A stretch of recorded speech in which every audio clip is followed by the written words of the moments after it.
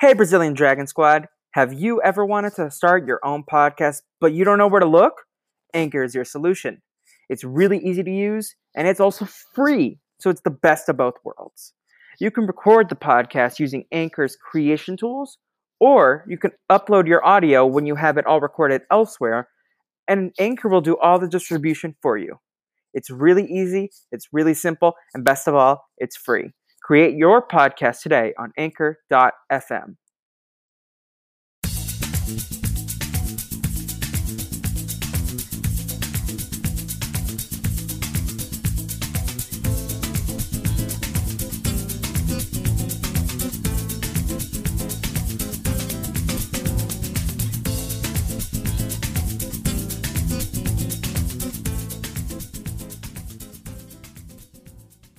Welcome to the Naomovies, everyone. This is the Brazilian Dragon podcast, and we are here going to the first trip to the Naomi Cinema Experience. The Cineomi or the Naomovies, your choice, but we're here to the Naomi Cinematic Universe, I think. The Naomi Cinematic Universe, starting with the Pink Panther 2006, starring Steve Martin and Beyonce.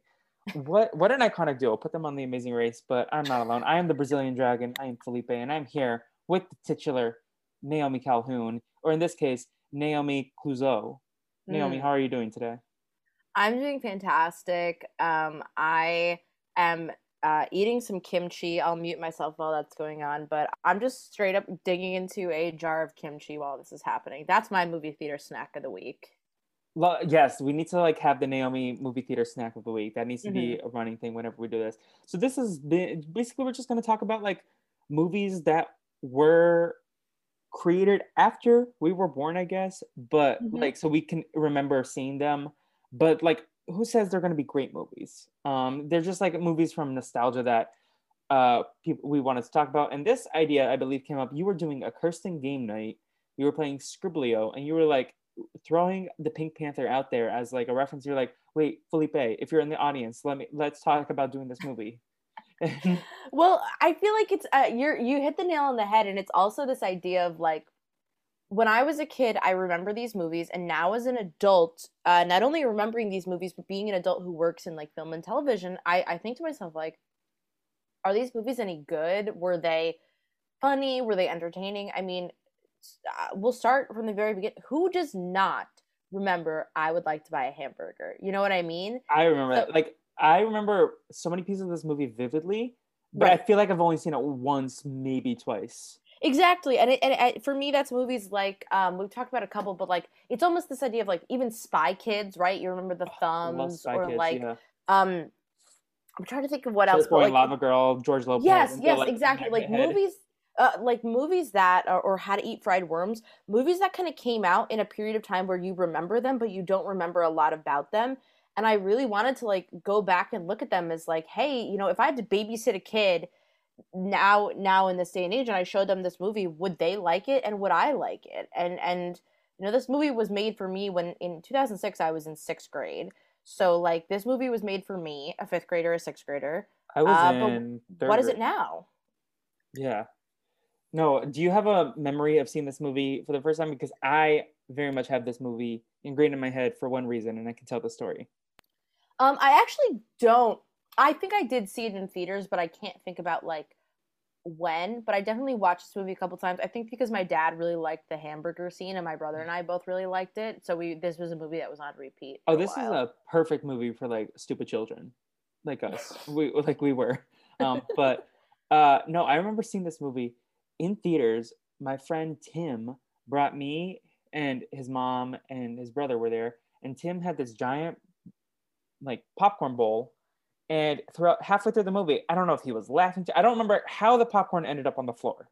The entire tub of popcorn was on the floor, and then it was in a mountain, so he would just scoop pieces of the mountain into his mouth, and his mom yelled at him in the middle of the theater, not yell, but that's my memory of seeing this movie in the theater. I kind of love that. That man's a king. Yeah. I have to say that so I also have distinct memories, actually more distinct memories of my father getting the entirety of the Pink Panther cartoons on DVD And Same. I watched the actual Pink Panther cartoons when I was probably around this age, probably based off of, hey, here's the Pink Panther movie, but actually it's based on a cartoon. Do you want to watch the cartoon? Yes. And I always loved those cartoons. Yeah. My parents showed me some old school stuff. My dad's a huge Honeymooners fan and things like that. Where my brother and I got into, I have such a like I feel like my parents accidentally made me really uncool because I have a memory of like being in fourth grade and my mom was helping at like a picnic end of the year thing, and she brought our boombox from home, and I was like, Mom, play Earth, Wind, and Fire. And, like, nobody else in my class wanted to listen to Earth, Wind, and Fire, and I was like, guys, this song slaps. Why is nobody dancing? But that, like, they made me kind of an old soul, and the Pink Panther is one of those things that made me a little bit sort of like into the classics, and I love the Pink Panther. And also, I'm sure as you know, I played the saxophone, and boy howdy did I play the Pink Panther theme a lot throughout my lifetime. Did you see the tweet that was kind of viral? That's like, people who call you an alt soul just say that you got anxiety and depression like at a really young age. But no, I also like, I don't know if it was like me after this movie that I really wanted, like we had the DVD, like 3 discs at least of the Pink Panther cartoons, and honestly the best part of the movie was the intro credits where it was like the cartoon itself. Yes. I like, that was like, I was glued. I was like, oh my god, this is actually like pretty good. And I was like worried, like, will the Pink Panther part of this hold up? Or no, that was like some fun stuff. Yeah, and I think like to start it off, like I really was looking forward to watching this movie because I remembered Beyonce in it, and I remember like from time to time people had said that Beyonce wasn't very good in Dreamgirls, and I was like, huh, I feel like I remember Beyonce being a good actress.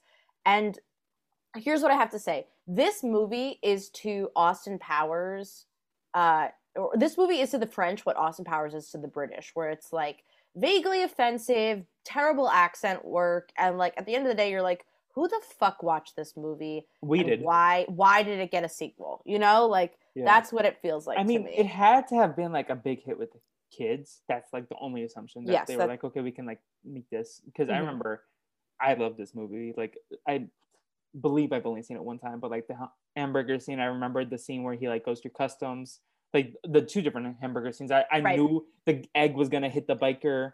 Like I knew all these like key details that I completely had forgotten. Yeah, like the weather is very mild. Bam! Yes. Like I remember all of that stuff. Like, but like, and I guess that's the thing is, I think overall, and as Rob said on, Renap, why? It's a good question, because this movie I think is terrible, but I think that the humor that actually sort of sustained in our sort of childhood brain is good, and I wish that they went in that direction. And I think we'll talk a lot about, I was reading some details about the movie, and like I think we'll talk a lot about like what kind of goes wrong with the concept, and what maybe this movie could do to be better. Okay, before we go any further, when I first watched this movie, I was very confused why there wasn't like the legitimate Pink Panther involved. And now I feel like we're in this era of remakes. What are the chances that within the next 5 years we see a live action Sonic the Hedgehog Pink Panther? Oh, like Sonic the Hedgehog style, like a CG. Well, okay, so in the IMDb trivia, there's a thing that says that originally the animated title sequence was going to be done in CGI, but the filmmakers decided to stick to the traditional hand-drawn animation. And actually, apparently, there's a DVD extra of the CGI. I think that we could very well get like a Paramount Plus, like Camp Coral, like stylized, like the Rugrats reboot, like the Pink Panther cartoon reboot. I don't know that the Pink Panther has enough clout, and I think, but I also think like the cartoon goes hard. The cartoon goes hard, and I think that this is inherently the problem with the movie is that like. Obviously, Peter Sellers does a really good job in these sort of 60s movies, but, like, Clouseau is such an unbelievable sort of Mr. Bean type. But if he's not played, like, I don't know. It's, like, it's really, really hard to write a script where a character sort of stumbles ass backwards into what they're trying to do without it being a cartoon, like a Mr. Magoo type, because it's just such a hard storyline to pull off time and time again. So I feel like it could be a cartoon. And this also goes we'll go further into this of like, I actually think in the cartoons Inspector Clouseau is not an idiot, he's just outsmarted. Yeah. And that's what this movie is missing at the end of the day, is like he's not being outsmarted by you know, an actual legitimate Pink Panther. You know, Yeah. he's just kind of an idiot. And I feel like it's like all of the concept of Mr. Bean with literally none of the charm or execution. Yeah, so just for context, this was released in the United States on February 10th, 2006. It is a remake of the original Pink Panther franchise, as well as a follow up to all the cartoons, starring Steve Martin as Jacques Clouseau and Beyonce as Xenia, and then also Kevin Kline as Dreyfus. Mm-hmm. A lot of unknowns. I legitimately thought Nicole was played by Kelsey from High School Musical for a second. Oh, come on, Emily Mortimer. Like, well, here's the thing: these are all like pretty darn well established actors. Like Jean Reno is in that movie with Natalie Portman when she's a little kid that I can't remember. But like, yes, as a kid, none of these people mattered to me except for Steve Martin. Yeah. And Beyonce. And Beyonce, yeah. Well, was Beyonce even like, I feel like this was like right at the precipice of Beyonce breaking out like to the mega, like she was already big, but like I think this was like right around the time where she like went over. Well, yeah, Dreamgirls is also 2006, and I feel like what Dreamgirls was Beyonce's foray into like, I can be an actor, I can be a successful sort of actress on the big screen, and I don't think it really worked out. I think that Beyonce was in this era where she was trying to be like this little demure pop star, kind of like not even like a Britney Spears, but like a like maybe even like a Lindsay Lohan or something, where someone's like, oh, like I can sing, but I can also do movies. And she was being so demure, and like that's not who Beyonce is. I think Beyonce being her authentic self is obviously what makes her so important. Yeah. And such a good entertainer. And I think when you watch a documentary like with Beyonce, you see that she's so very clearly like a respectable artist, and she doesn't need to be doing like stupid kids films and yeah. like I think Beyonce was one of the best parts of this movie. Like I think I don't know if you disagree. You know, you want. Oh, that's so funny. Actually, I think Jean Reno is one of the best parts of this movie. That's yeah. He's the other one. It's like him and Emily Mortimer and Beyonce. I think were like the three standouts to me. Like I thought Steve Martin. I think Steve Martin's terrible in this movie, and I think that Beyonce's character Zanya is like really poorly written, and I feel like with better direction and better. I thought her acting was like above what I expected. Like it is, but it's also I think the movie doesn't know what it wants, and we'll get into that further. Like the movie doesn't know what it wants Beyonce to do. Do you want to read what I texted you over the weekend out loud? Oh yes, because I said save this for the pod. Felipe and I had been putting this off, and you said this movie should be showcased as an example when people say ACAB. Am I wrong or am I wrong? No, you're not wrong. Right, I'm also reading Cisco. Talk a little bit, because I'm reading Roger Ebert's review, 1.5-star review of the Pink Panther right now. Yes. So I'll just like go through the quick plot summary, and then we can jump around. So basically, a soccer match between France and China. Yves Glouant is wearing the priceless Pink Panther diamond. He gives a hug to Zanya, and then France wins. They're celebrating. Glouant is killed by a poison dart, and the Pink Panther has gone missing. Meanwhile, Dreyfus wants to win the Légion d'honneur, and he promotes clumsy policeman Jacques Clouseau to be the inspector for the case, and he draws the media's attention. And while Dreyfus can like lurk around behind the scenes to try to find and crack the case, Clouseau also befriends Panther, who is there to keep an eye on Clouseau, and then also he falls in love with Nicole through some various shenanigans. Meanwhile, Bizou, a French player, I'm literally reading the Wikipedia article. I'm citing my source. Bizou is a French player who originally dated Zanya. He blamed Goulant for stealing her away. He's the prime murder suspect, but then he's killed in the locker room.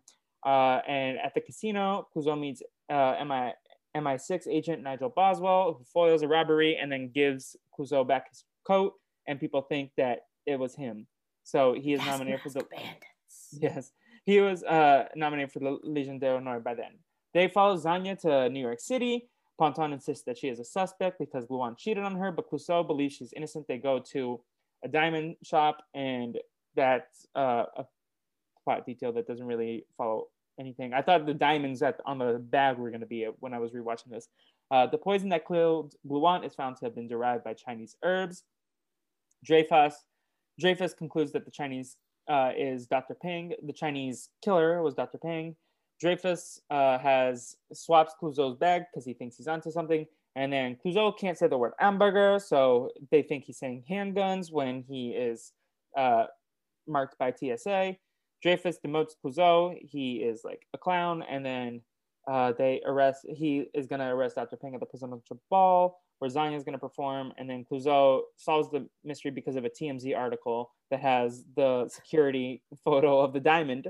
And he's like, oh my God, they were killed by the same person. And then he breaks in, there's like hijinks. And basically, he finds out that it was the Russian trainer who killed everyone and was going to target Xenia. And the Pink Panther was not stolen, but sewn into the lining because Luan proposed and she accepted, but then it's now rightfully hers. Also, there was a whole scene where he interrogated this Chinese lady and he was like, I know Chinese, and that came back at the end. So we also didn't talk about the Holiday Inn scene where there's like so many scenes, but basically Clouseau wins the Légion d'Honneur, and poor Dreyfus gets manslaughtered by Clouseau.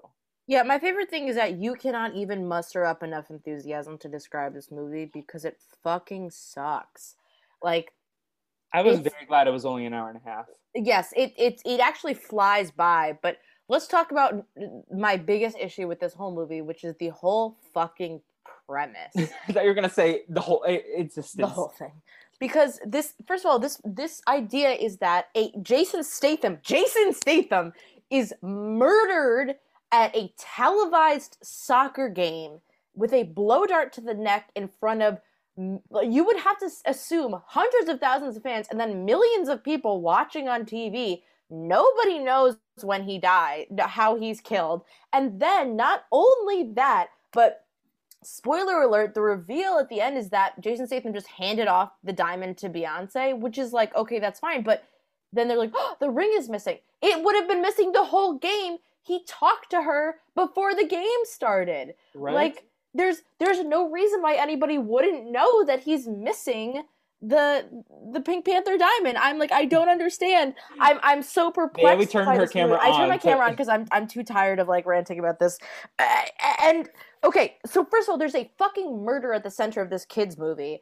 But then there's also more murders. It's not like it's one murder and like kids will move on from it. Like another fucking guy gets shot. Like oh my God, this movie is so stupid. There's also sexual harassment. There's also sexual harassment. There's also like all these weird sex jokes, and like they're not funny. They're just uncomfortable, and like as a kid, you would never understand what they're supposed to be referring to. Pause. Yes. There is no way Steve Martin ever has a chance with Beyonce. I am sorry. Oh yeah. Okay. That will bring me to later my Beyonce rant and okay. This character rant, because I think you're correct, and I think that it's also the storytelling is bad because the scene could work in it. Okay, hang on. So, okay, not only is this movie about a murder, it's also about a diamond missing, which is fine. I like the twist that they don't actually have anything to do with each other. But then also this idea that Kevin Kline is like, okay, he'll go be like a public figure for everybody to be like distracted by. I'll go solving the real murder. Kevin Kline like sets up this movie, then fucks off, then pops in every once in a while to just get like the ass kicked out of him by Steve Martin, and then be like, I'm gonna solve this case, I swear to God. And like, yeah, this movie basically shows that like cops suck and don't do anything right. But at the same time, I feel like the end of the movie, when it's revealed that this is how, like, there's a fucking slow-mo shot of Yuri the trainer who trains stabbing Jason Statham in the neck in the fucking crowd. And it's like, how did nobody solve that? And then it's also like, Beyonce had the Pink Panther diamond in her purse, but it went through TSA. How did nobody look at that TMZ photo? You know what I mean? Like, the premise is so fucking insane. Oh my God, I just fucking hated the whole, like, I hated the script from top to bottom. And, like, I feel like,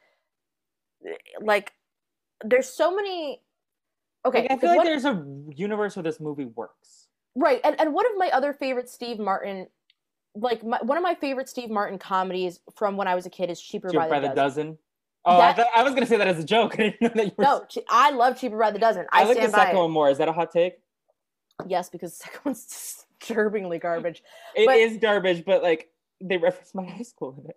oh, okay. Well, so I think that the other thing is that I think that movie has a lot of Steve Martin doing physical comedy, but also doing a little bit of heart, blah blah blah. And that movie I think works on a lot of levels because the script is good, the premise is good, You know and the they're making execute. a TV show remake, right, of that movie No, when? on Disney Plus. It's gonna be Oy like, vey. at least it's gonna be more diverse. Whatever. And I'm not to well, not whatever to diversity, whatever to the idea of remaking every fucking show. You On heard the it here fucking first. Naomi face. hates You heard it. diversity. RHAP out of context. Don't tweet me. But I think that like this movie suffers from just shoehorning in a bunch of like stupid visual jokes and then being like, all right, let's write the plot around it. And it's fine. Like a kid's never gonna care about that stuff, but I found it to be like the movie makes no sense when the murder is so easily solvable that like it would be absurd at the idea that it needed more than 2 seconds of investigation. Like That said, what a misdirect by highlighting the gun when he does the Mission Impossible scene, like the gas mask right. raid, and the gun is highlighted like poison dart gun, and then it never comes into like Yep. like that's like intentionally misleading your audience. I just think that this movie is like the Pink Panther. Also, I think the cartoons, like I said earlier, are about this idea of like about the Pink Panther outsmarting Inspector Clouseau, and I haven't. But when seen you don't a lot have of a Pink Panther, right? And I feel like we don't have a Pink Panther. We don't even have like a Pink Panther bandit. You know what I mean? Like I feel like they're really missing the actual element of the Pink Panther. But I also haven't seen the Peter Sellers movies in a long time. But I know that they're just better because people actually hold those in high regard. You know what I mean? yeah. Did you watch the Peter Sellers movies? I've never, but my dad was saying while we were watching, he was like, the first one was so much better. You need to watch the original. And then, but like, it's during the hamburger scene, he's like, oh, that's directly from it.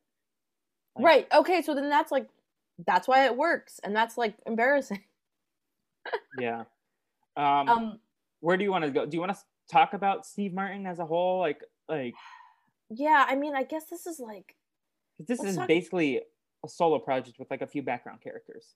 Yeah, and I feel like he doesn't hold it. Like the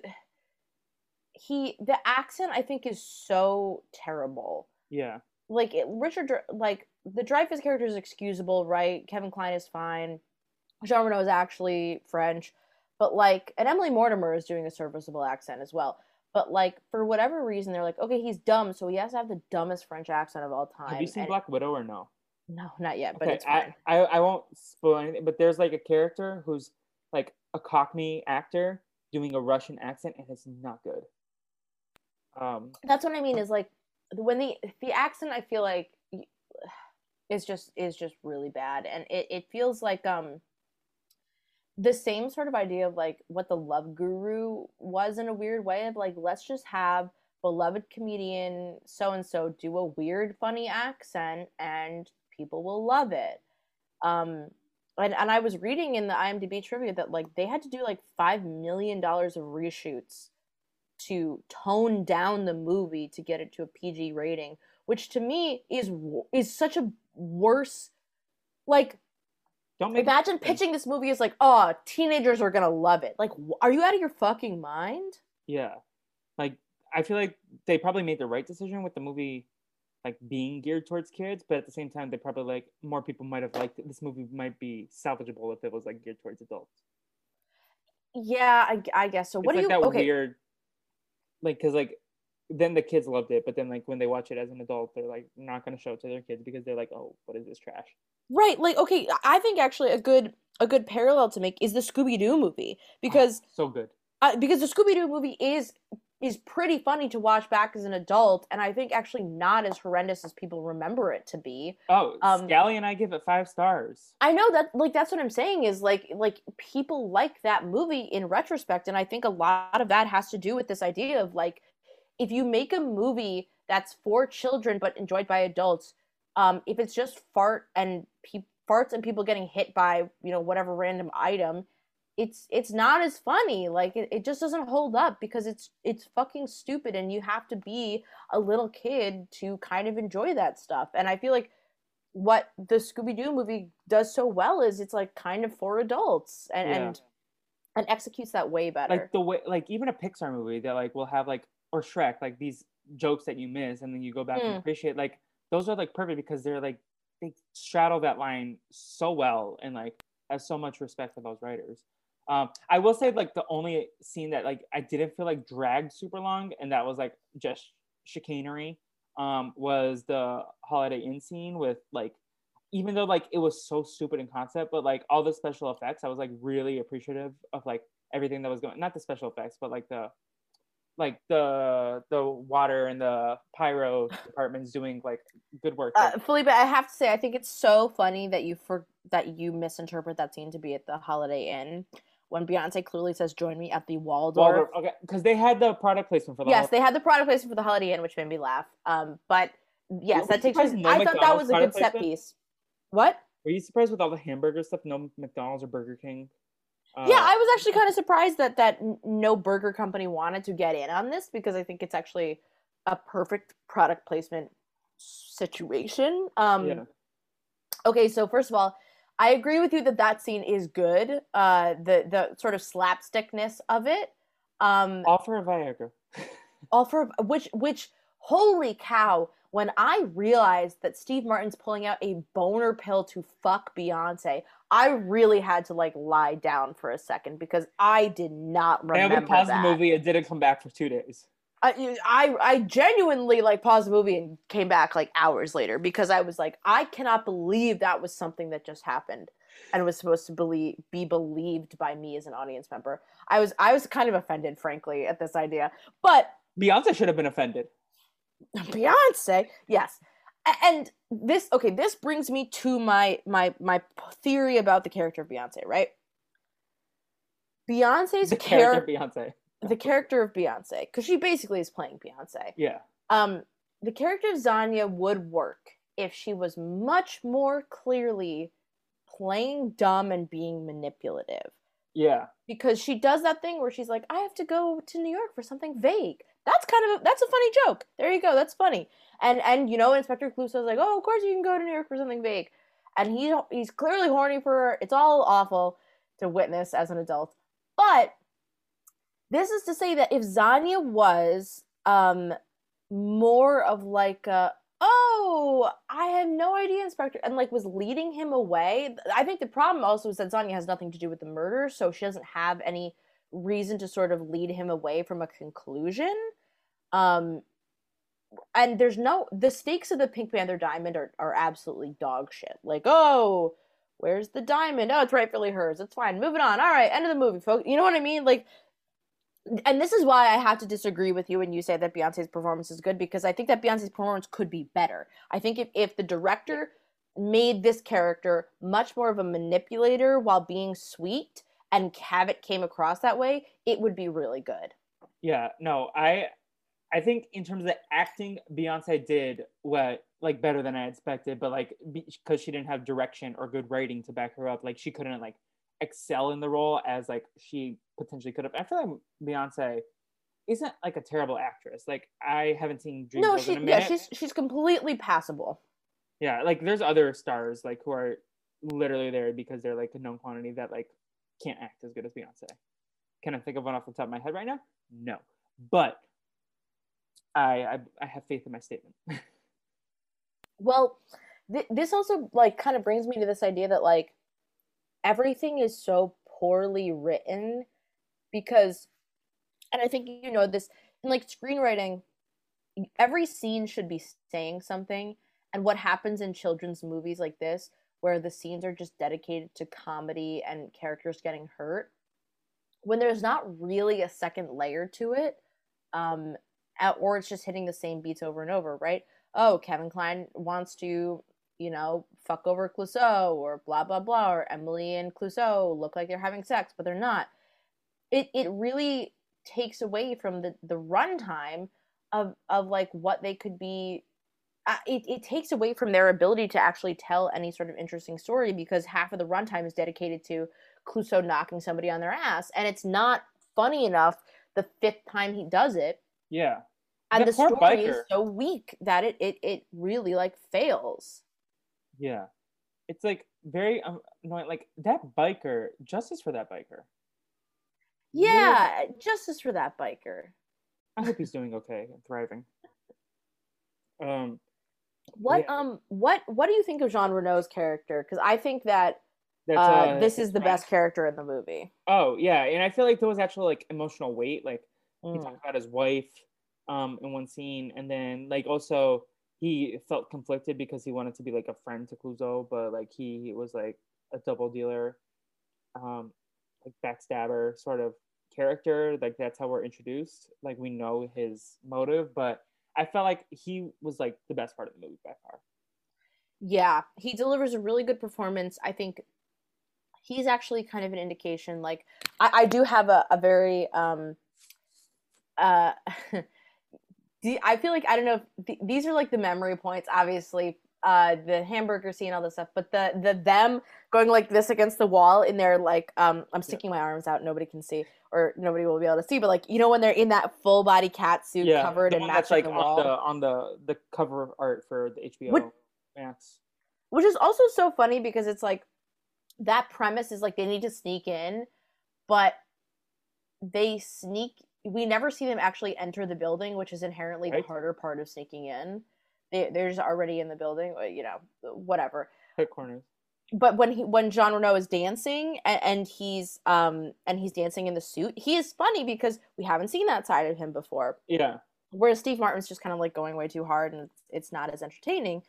But I always remember that, like, there's Zanya's backup dancers. I always remember that scene.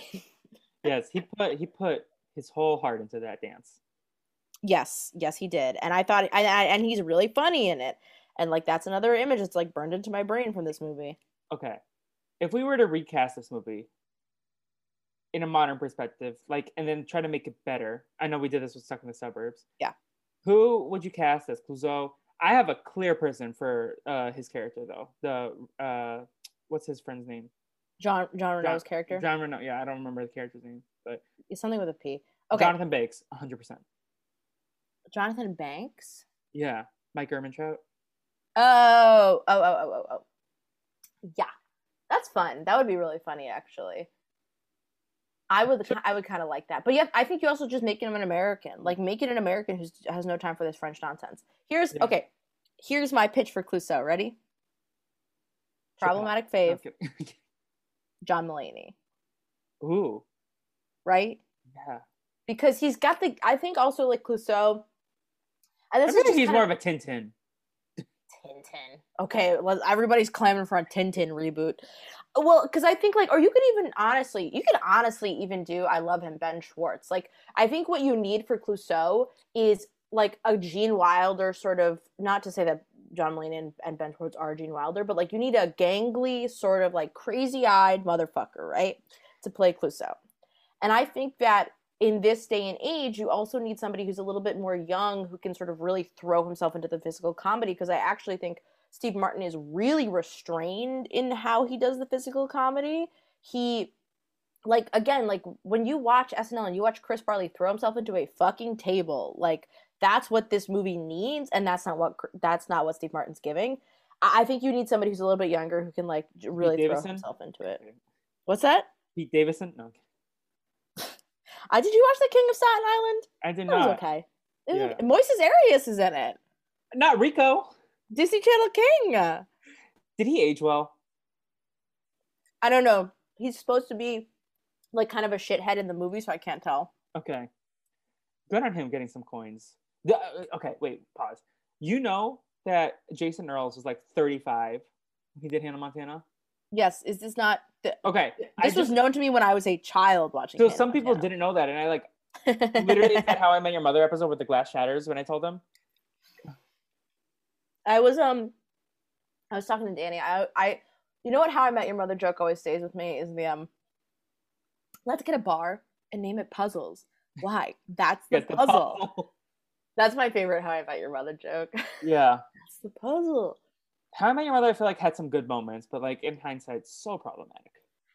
Yeah, and don't at me, but Robin and Barney should have ended up together. Do not at me. I don't want to hear about it. I'm correct. Why did we allow Ted Mosby to traumatize his children with stories of his sex life for 10 years? I know, like, can you imagine?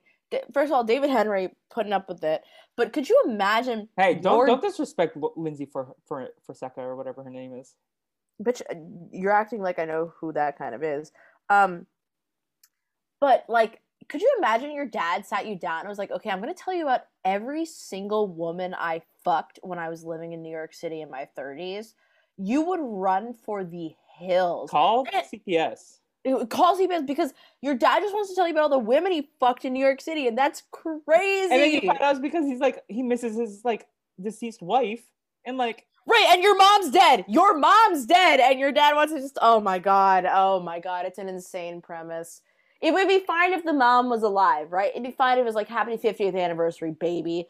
But instead, it's like, no, she's dead. Oh my god. I'm just mad about this movie all over again. About the show. Should we do a podcast on How I Met Your Mother? Like, binge watch all 10 seasons or 9 seasons? No, you know what other movie I'm trying to think came to mind while we were talking is... Marshall? Oh, Danny and I have been talking about watching that again, though. Because that's a movie I saw when I was in, like, early high school that I saw that movie on a plane. That was like the first 10 minutes should have taught me to like not watch that on a plane. Yeah, that was like me accidentally choosing to watch Once Upon a Time in Hollywood on a plane and then getting to that end scene and being like, maybe I should be respectful to the people around me. Like, yeah. I feel like plane movies are inherently like the most like awful choices for us like to watch. Like, I feel like there's so many bad options on planes. Oh, I have a really funny I tweeted this. I have it in my notes app. So I was on a plane and the movie that they were showing to everybody was Ready Player One, and I wrote down this quote from this man on the plane in front of me. He said, "I like that it's in the future, but they're playing music from now." That's legitimately what a person in front of me said on the plane. It's about Ready Player One, and I fucking lost my fucking mind. It was so funny. You know what movie I want to watch? Snow Dogs. Okay. That one you would have. I don't think I've ever seen that one. That's a Cuba Gooding. It's probably on Disney Plus. Cuba Gooding Jr. like moves from... Is it like Air Buddies? Oh wait, I have this vague... No. It's Cuba Gooding Jr. moves from like some like Miami or California to like Alaska to like train sled dogs. There's like one with 8 dogs that I've seen that's kind of depressing. I don't think it's the same one. Like, aren't they all depressing? All the animals. Or MVP, Most Valuable Primate. I love those movies. Yeah. There was a suggestion. Oh, another plane movie that I've watched. It was the one with Billy Crystal, where he's a grandfather for his like estranged daughter, and then like all these children, and then there's like Carl, the imaginary kangaroo. I don't remember the movie. Here, I'm gonna Google this, and then Billy Crystal. What the Carl, the imaginary kangaroo. What about kangaroo? Parental Guidance. With Billy Crystal and Bette Midler. Oh, Marissa Tomei. Not to that movie, because that movie sounds insane. You know what? I've told this story before a little bit, but like, this is the movie that we need to cover on here is The Pacifier. Oh, that's on Disney Plus for sure. Okay, because I'll tell. Is it about family? No, because so The Pacifier. No, it's a Fast and Furious joke. Oh, right. I've seen The Pacifier. The Pacifier has the scene where it turns out that the kid has a Nazi armband in his locker, right? I forgot about that scene. But turns out he's on The Sound of Music production. He doesn't want to tell anybody. But I watched that movie, and I turned to my babysitter at the time, and I said, "What's a Nazi?" And my babysitter had to explain the Nazis to me, a little Jewish girl, and I feel bad for her. And Kristen, I hope you're doing all right. But that movie I want to watch back. Her and Chris? Who's Chris? Kristen was my babysitter. Oh, I thought you said I feel bad for her. Sorry. I feel bad for her, Kristen. I'm so sorry. Yeah, did you have to tell your parents afterwards? Have you ever asked your I think she did have to tell my parents. And if not, I definitely told my parents by that time to be like, so I did this to our babysitter when I was a child. Was Alec there or no? I don't think he was watching it with us. I don't remember him being there. But he probably would have been like around or something. Yeah. What okay, I'm just thinking about this movie, right? The Pink Panther, getting You have back to on read track. the Ebert review later. Okay, We'll summarize it. here's some good quotes. The mounting scale of each disaster is like a slapstick version of the death scenes in Final Destination 3, where a perfectly ordinary day in the stockroom can end with a death by nail gun. uh, let's see. I think that even in purely physical scenes, something is missing. I think maybe the problem is that Steve Martin is sane and cannot lose himself entirely to the idiocy. Sellers, who liked to say he had no personality, threw himself into a role that if a desperate grabbed all the threw himself into a role as if desperate to grab all the behavior he could and run away with it and hide it under the bed. There are moments that are funny in a mechanical way, as when Clouseau causes a giant world globe to roll out of an office and into the street and turn up much later to crash into a bicycle racer. But every moment in the movie, I was aware that Peter Sellers was Clouseau and Steve Martin was not. And I feel like that's also the thing, like, this is a movie that, and one of my favorite film podcasts is Blank Check with Griffin and David, and Griffin and David are pals, and like something Griffin said that I always think is really interesting is like this idea of when film pivoted from animated, when animated movies pivoted from being just about animated storytelling to being vehicles for stars to just do voice work. And this kind of feels like that same idea to me of like, it's Steve Martin as Inspector Clouseau, but it's really just Steve Martin. And at the end of the day, it's like he never really feels like he's actually embodying any sort of character. Whereas I have to give credits like Emily Mortimer and Kevin Kline is like they actually feel like they're kind of embodying a character. Yeah. Even Jason Statham, who has no fucking lines in this movie, does a better job of being the character than fucking Steve Martin. I gotta say, I got very much Zidane vibes, and I was just waiting for him to headbutt someone. What? It's a French soccer joke. Felipe, look. Speaking of soccer, which I thought was very funny, I was watching this movie around the time of the Euro Cup. All I know is it's coming home, but it didn't come home, and that's all I know. And I'm not even an England fan. I did like the bicycle kick. Oh, yeah, right, the bicycle kick. I like that. Yeah. But yeah, do we want to talk about any of the like other characters, like the Bisou? Like, I feel like a lot of this movie was like meandering, just like they were just trying to like get their way like through physical comedy. But like, the plot of the movie could have been like 30 minutes. Yeah, why is Kristen Chenoweth in this movie? Right? Oh my god, I forgot she was in here until you just said that. Like, why is she in this movie? I don't know. Good question. I think that like the Bisou characters, I like this idea. I think the problem is that they kept going like, oh, who could it be? Who could it be? But that's another scene I remembered though, like the chalk line, like that he like it was he fell into the perfectly into this, yeah, that and the I remember the sound or like do not leave France, like I remember those. But I feel like I want to know what you think we could do to fix this movie. Like, how do we improve this movie as it is in it? Like, let's say we're in 2006 and they've brought us in to fix this movie. How do we fix it? Either lean harder into like making it a kids movie, or like make it adult and like be like, okay, kids, you can enjoy this when you're older. Because I feel like when they said they were probably like excited because the people who grew up with the Pink Panther cartoon can watch it like this, or like grew up with the original, and then like, but no, this is like, I feel like only people our age appreciated this movie. Right, and nobody remembers it very fondly. Although it is funny, I was reading like the Letterboxd reviews, and some people's Letterboxd reviews for this were like, "I love this movie," and I was like, "What?" Well, so when I told Jacob that I was doing this movie, he's like, "That's such a good movie," and I don't think he's rewatched it since he was a kid. Right. Like, I'm not gonna like drag him and say like his opinion's bad, and like maybe he has, and he has a bad opinion here, but I don't think so. I think he just hasn't seen it since he was a kid. And then when I went on Renap, and I was like, "This movie sucked." And then I don't think anyone disagreed with that statement. Right. And I think that's the takeaway at the end of the day, right? Is that like this movie is bad in kind of like a way that is almost disrespectful to the idea of a kids movie, if that makes sense. Like most of the time, kids movies are like the Minions, right? It's just like a bit run into the hole in the ground. But at the very least, don't disrespect the Minions in front of me.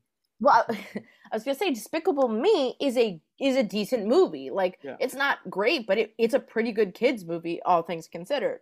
Yeah. And Oh, I think speaking of that kids movies, I want to do Over the Hedge. oh yes, I watched Over the Hedge.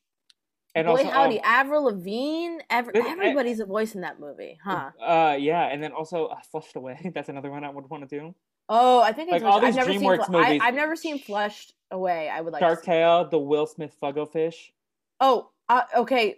Yeah, we'll talk about Shark Tale because when I was a kid, I went to the drive-in theater that was in my town, and I watched Shark Tale with my Girl Scout troop, and then I watched a few scenes of Dreamgirls, and then my mom was like, "We're going home," and I was like, "I want to see Dreamgirls. It's a musical. I like musicals." And then Eddie Murphy did cocaine, and now I know why my mom didn't let me see Dreamgirls.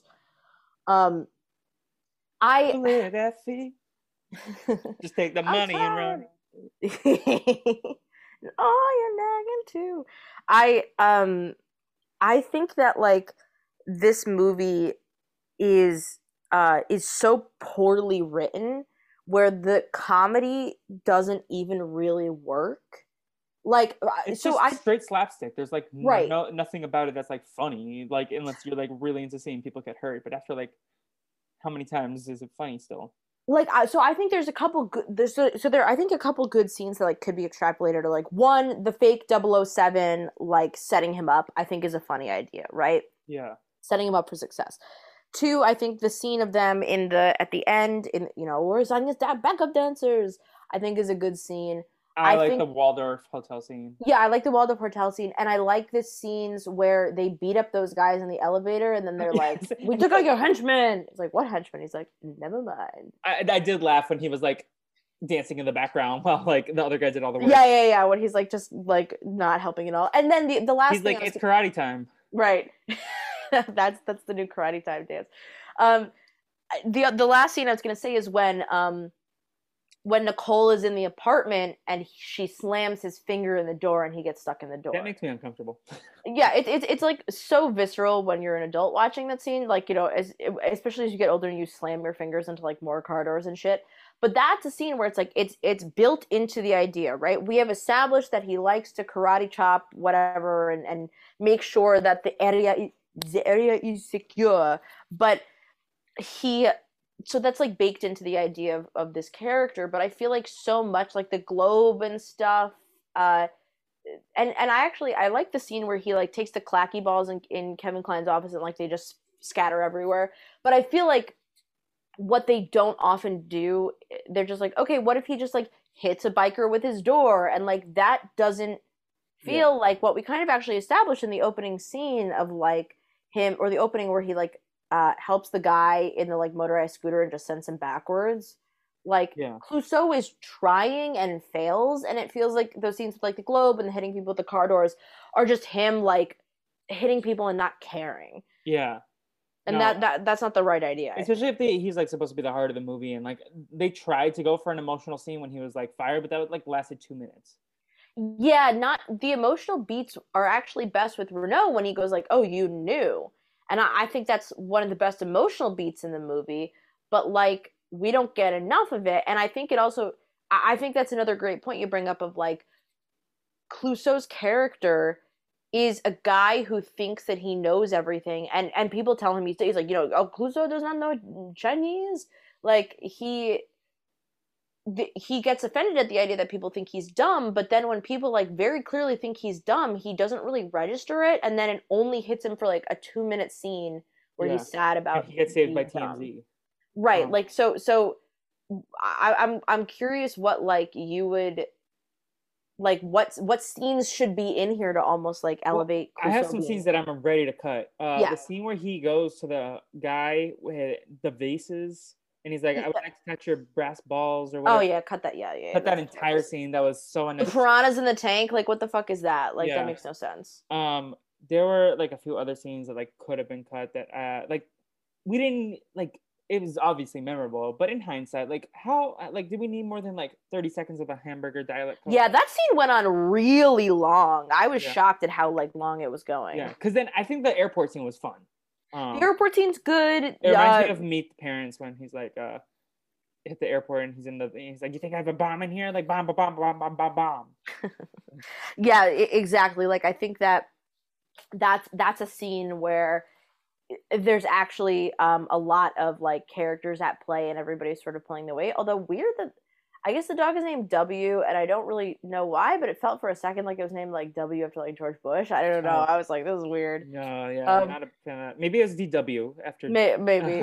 our favorite, not our favorite horn sister. Yeah, although although why didn't he just like show that he had hamburgers? Like I don't know, Take like the burgers out of your pocket, you stupid man. right, like there's something I you know, I get it, but I also feel like a lot of Clouseau's um idiocy just like doesn't actually work when you think like a little bit longer about it. Yeah. One thing that I really want to touch on is like the Nicole Clouseau dynamic. Like, so he sexually harasses her at one point, or like slaps her, and then like there's like a lot of like the Heimlich is like read very sexual, and then like the first scene that they're in, like she's like on a ledge and jumps down, and like Yeah, none of those jokes are particularly funny, and like somebody said that this movie is misogynistic, and I actually kind of disagree. I think that this movie just doesn't know what to do with its female characters, and so the only thing they can do is make them sexy, does which it I guess pass is a the little bit Bechdel of test? no. This movie doesn't pass the Wait. Bechdel test, and I think it is. Yeah, sure, it is misogynistic, but I don't think it's like supposed to be like anti-women. I just think it doesn't know that women are humans. That kind of misogyny. Yeah. And then Nicole, and she's doing like Emily. Actually, one of the funnier scenes is when he kisses her and he takes off her glasses, and then she can't see anything. That's funny. Like, Yeah. I like that. Also, mood because like when I take off my glasses, I can't fucking see anything. And I like that the trope that was kind of playing on, but like I don't know, like it's such weird sex stuff in this movie for like children. I didn't fucking like it. I was Yeah. grossed out by a lot of it. Yeah. Do you want to? Like, really Did you go on like your full rant about the hotel scene, or did you already, like you said you had it later, but I don't know if that was Oh, like well, your that Beyonce? hotel scene should have been Beyonce trying to seduce him to like get him like Beyonce's just like And there actually were hints of there, but like right, yeah. but it's not exactly. It's not fully executed, and you're like, so is Beyonce just trying to straight up have sex with Steve Martin, and then he like needs to take Viagra, and you're like, this is horrifying, and then like Of course, Beyonce, it's his last one too. yeah, and like Beyonce like barely has any lines. Yeah. She's always just kind of like, oh, Inspector. Yeah. Sorry, I'm like hearing a noise in my room. I'm trying to figure out what. Maybe the fan. Could you hear that like squeaking? No. I couldn't tell if it's like somebody yelling outside or my fan. You know when you have like a fan and it starts shaking and you're like, if this hits me, I might. It's as well actually die. Steve Martin. He's like, newspaper. That was actually funny too. Newspaper. That like again. Then there are hints in this movie, right, of like good comedy writing, good slapstick, but so often it's overshadowed by like either the way too sexual or the way too like the way too sort of gross, and like at the end of the day, like I just walked away from this movie being like, that fucking sucked, and I didn't have any fun. Like I had like zero fun watching it. Yeah. I had some fun with the nostalgia of it, but like if this is a movie you're showing me for the first time, it would be one of those movies where I go like, why the fuck do people like it so much? Do you think this movie is more enjoyable when you're not sober? Yeah, I think I called it like bad in a fun way, but like in retrospect, I just think this movie was like a drag the whole time. Yeah. If you had to rank it 0 to 5 stars, where would you rank it? I gave it a 1.5 on Letterboxd. In terms of like how bad I know some movies from childhood can be, I would give it a 2 at maximum, just because I think that the story is so weak. Like, so a movie like Shark Boy and Lava Girl, I've seen like clips, clips of it out of context, and it's like, yeah, it's pretty terrible. But at the end of the day, there's like a good story at the heart of that movie, Yeah. and I feel like that's something that's missing from this movie is there's no good story at the heart of it. Yeah. Gut reaction, I was going to say 1, but maybe you make some valid points. I could move it up to like a 1.5. But like, it's very fresh, and I just like did not, like, it was kind of like homework and not fun homework. Like, some of these movies that I watch here like feel like a chore, and this was one of them. Yep. I couldn't agree more. I just feel like it was like, what the fuck are we doing with our day that we're watching this? Which is why I feel like Robin and Cuba need to love themselves more if they're gonna like watch terrible movies like that like aren't like I feel like there's not a ton to make fun of this movie. Like it's just like just bad. Like some of it's fun, but like there's not a ton of making fun with this movie, right? Right. And I feel like that like this movie doesn't even have like redeeming qualities of like, oh, like a really, really good performance from this person. Like The there's Pink nothing Panther himself had a great performance, like the cartoon Pink Panther. in the opening credits, yeah. And that's why I feel like the inherent idea of like the Pink Panther doesn't work outside of a cartoon universe because the Pink Panther is a great sort of like, you know, Tom and Jerry, like Roadrunner, Wile E. Coyote sort of bit, and it doesn't work when you just translate it into reality. Yeah. I love the Pink Panther theme song though, and I have to say I did enjoy the remix. Yeah. And then I enjoyed the Beyonce track without the Beyonce vocals. I think that the song was hilariously weird, but when it's just like the why didn't they just let her sing one of her own songs? Right, that song's fine. But okay, but then this movie's credits have a Beyonce song in them. Oh, see, I didn't watch the credits. I came straight. The checkup, the songs have the end of the movie transitions from whatever song it's playing to checkup on it, and you're like, why the fuck is checkup on it playing? Like, oh my god. Okay. But I think that like first of all, Beyonce looks beautiful in this movie. I mean, she looks Beyonce, so beautiful.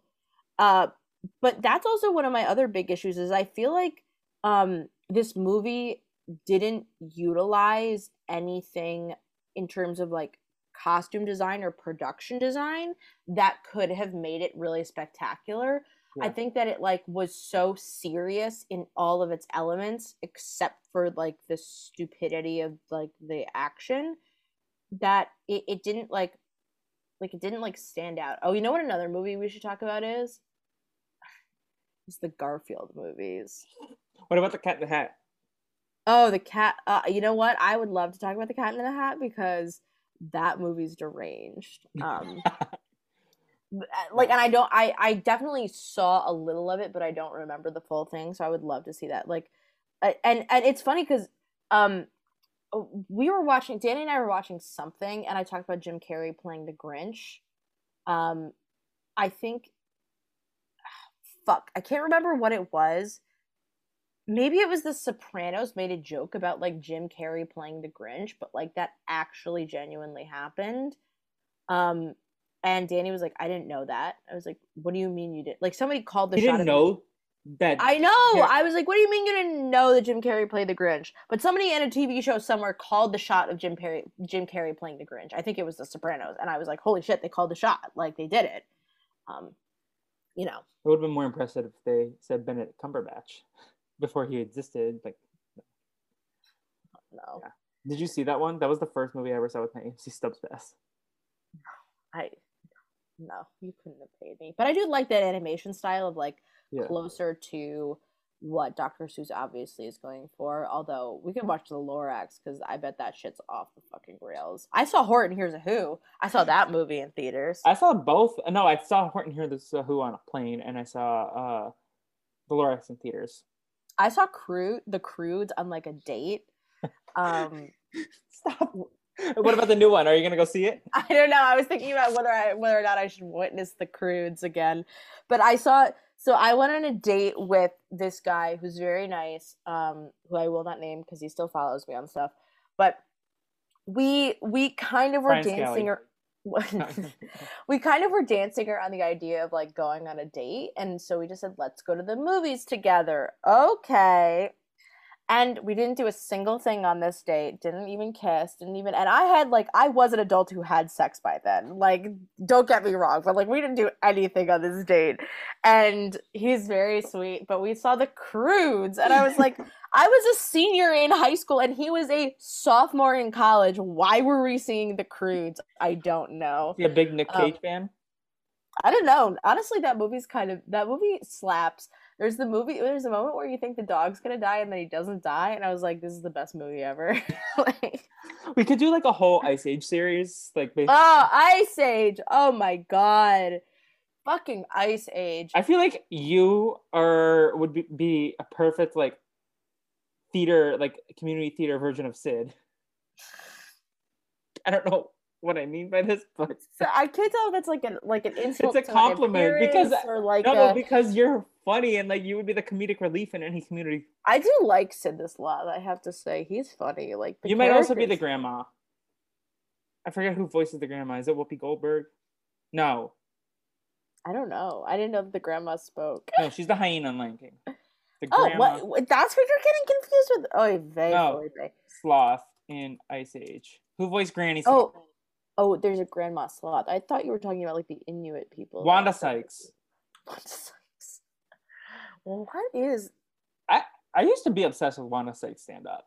Like, I did too. Oh my god, were you like laughed at it? Me and my best friend in the time in high school always used to say left it at home. Yes. And like, I don't know why we were allowed to talk about that or why we were allowed to witness that or why we loved it so much. I think my favorite was the one when she talks about her like family and how like her kids are like white, blue-eyed, and her wife is too. And then sometimes it feels like when she does all the work in the kitchen, she was like, what are we doing here? Wanda Sykes is very funny. I love Wanda Sykes. That's like, I used to be like really into like Kathy Griffin, but like not in a way that I could remember any sort of Kathy Griffin stand-up or comedy, but I just liked it. Yeah.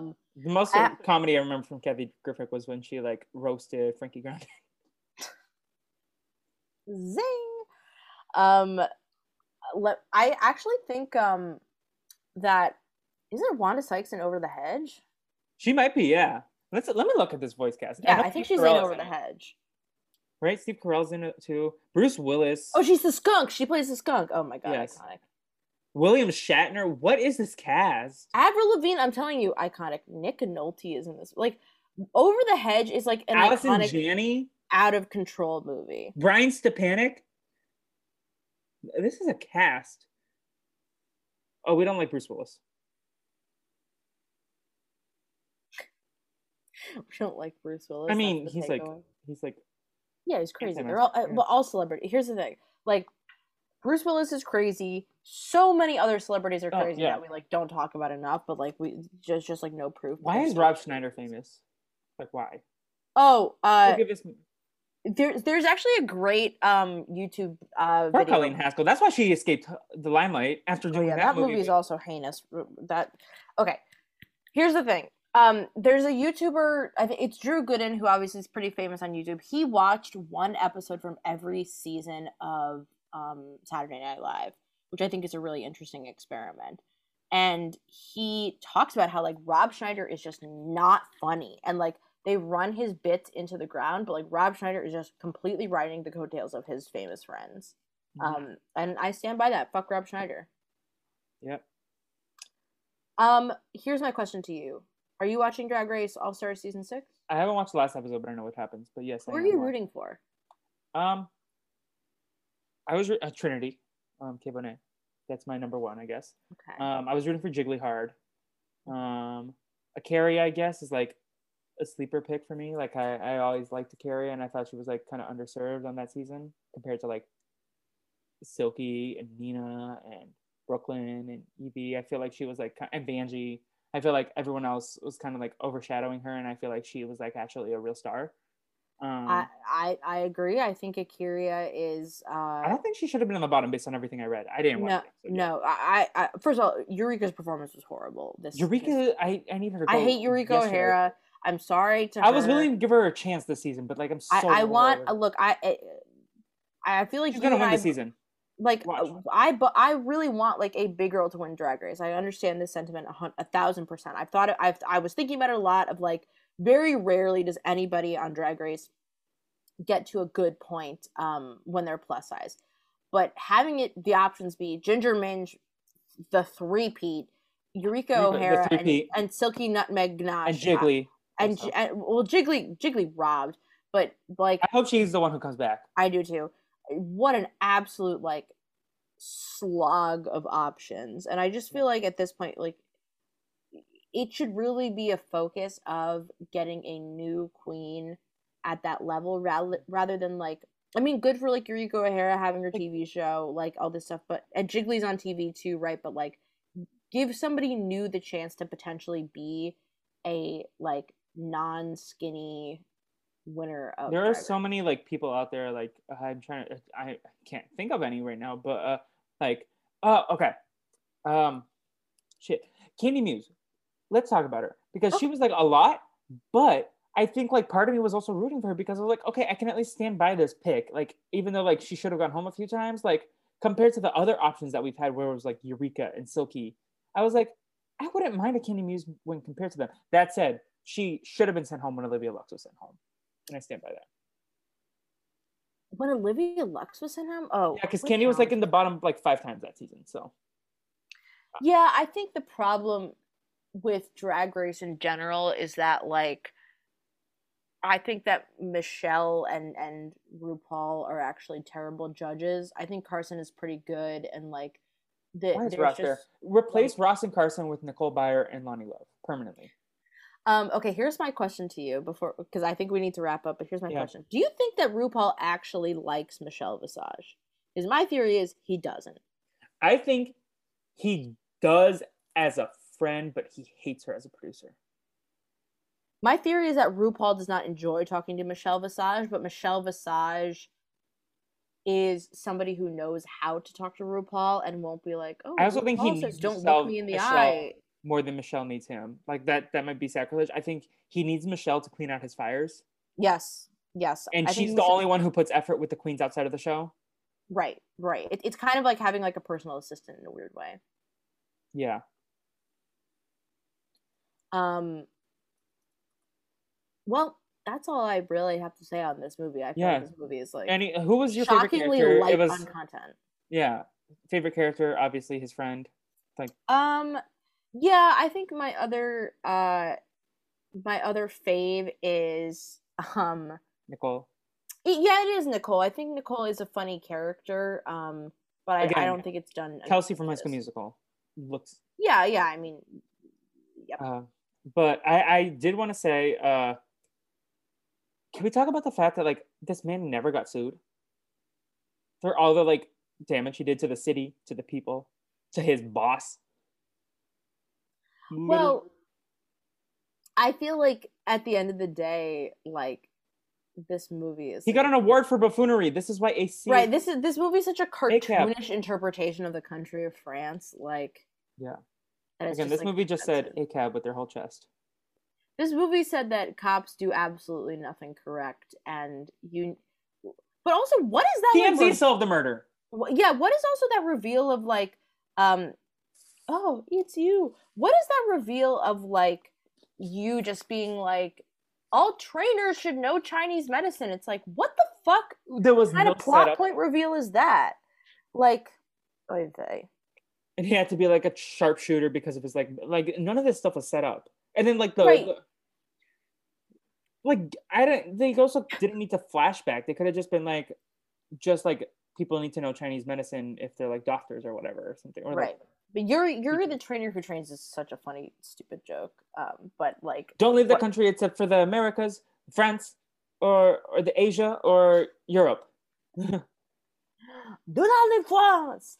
I just this movie like I would like to leave France. Yes. Speaking of France, how's your Amazing Race binge going? I finished this the very first Rachel and Brendan season. Speaking of ACAB, suck it, Art and JJ. Stay Hate them mad, so much. keep losing, you rotten bastards. Yes. But I think that said, personality wise, I did kind of like Neri and Jamie. Like compare. Yeah. But that cast also was kind of annoying. Like I liked Rachel and Brendan. My mom hated them. I kind of was here for Vanessa and Ralph because they were messy. And yeah, Vanessa and Ralph Mark were and funny Bopper are annoying, but I don't like that archetype. There's actually I was reading this very funny and also fuck you Jet and Cord. Keep losing to gay people, fuck you. And I have to say that like I read a really funny interview where like Vanessa basically goes like Rachel hates me because I'm a Democrat or something like that, and Rachel and friends are like, we're pro-choice. I don't know what she's talking about. It's really funny. Like I was reading all this stuff. Prime, because that's like before Rob was friends with like Rachel and Brennan. So like he and Nicole would make so much fun of them, like on their Big Brother seasons and then on That Amazing Race season. So like there's some prime RGB content from that era. Like I'm pretty sure it's deleted now, but there was a whole breakdown. I want to say of like the whole Rachel Brendan breakup saga at the time. They broke up? I'll tell you offline. Oh, okay. We're gonna offline about this. But thank you for listening. Thank you. Do we have a hashtag? This movie's hashtag is just whatever misspelling of hamburger that you can do. Yes. There you go. Where can people keep up with you? At Naomi Calhoun on Twitter, at Naomi on Instagram with little underdashies in it. I don't know. More importantly than I just watch Survivor New York. Tweet at me. No plug for the Genius. Yeah, tweet me about the Genius. But also, check out. I've covered a bunch of college Survivor seasons lately. We just wrapped up our Survivor Michigan season 4 coverage. Wait. Can I break some news? Like you were in a certain Survivor Michigan representative's apartment recently, right? Oh yeah, I was at Claire's apartment. So creepy. I was kind of sitting there, and it's so funny because it's just like my apartment, right? So casual. But then I was kind of like, oh my god, this is like Claire's apartment. Were you there by yourself? No. So my friend Sarah Gallagher, who is on, I don't know if I should be exposing her last name, but it's fine. She's iconic. Sarah, who's on season 4 of Survivor New York. I played Survivor Buffalo with her. She was also on Survivor Michigan season 1. She knows Claire. They're good friends. Sarah had said to me like a couple months ago, like I might be in New York in July. And then I asked her about it later and she's like, I'm actually not going to be there anymore. And then the news of Claire being on Big Brother broke. Claire went to Michigan with Sarah and is the reason Sarah played Survivor Michigan. The news broke. I texted Sarah. I was like, is this Claire? And she was like, yes, it is. Oh my God, that's why I wasn't going to be in New York in July. I was like, well, she might be on the show now. So Sarah was in town for a couple things. So I went to their apartment and then we went out. I hung out with some more of my Survivor New York beloved people and some Survivor Michigan friends. And this is all to say that Survivor Michigan is a really, really great season. And they've released 4 seasons and they're going to do an All-Stars. And I just say this like as a fan, but you can also listen to my coverage because I did interviews with everybody and they're really great. Oh, so you've done an interview with Ben? I interviewed Ben last season. I did not get to interview Ben this season. Did I ever tell you that he was in... Yes. We talked about this, Felipe. I have to wrap up. I'm just plugging Survivor Michigan. They're doing All-Stars for season 5. It's going to be good. So catch up now. That's what I'm saying. Okay. We'll offline about this all. Yes. In terms of me, you can follow me at What the Fleep and at Brazil Dragon Pod on Twitter. Recently, we did a High School Musical Musicals. It's a series recap with Marcel talking about episode 8 and 9 of season 2. Also, Scooby Snatch and Chats are back. This week, we'll have AJ Norris joining us for Chill Out Scooby-Doo. And then in a few weeks, Miss Naomi Calhoun will be joining us for the Goblin one. I don't know if Naomi remember that she signed up for that one, but she's there. I definitely don't, but it's fine. As long as it's not the next week, I'll be there. Oh no, it's like we do every 2 weeks. So we still have AJ to come up. Also, speaking of AJ, he was our most recent guest on What You're Doing. Iconic. Did you listen to that one? Not yet, but I loved it. Oh mess. We talked about racism. I got a whole flight coming up, so it was a great time. AJ's the best, and then also check me out on Renap. Yes, come on, Renap. So yes, hashtag your favorite spelling of hamburger. And Naomi, it's always a pleasure to catch up with you. We should chat soon, like offline. Okay, bye, friends. I'm gonna eat a cookie now. Do it. Eat your cookie and eat your kimchi. Bye. Bye.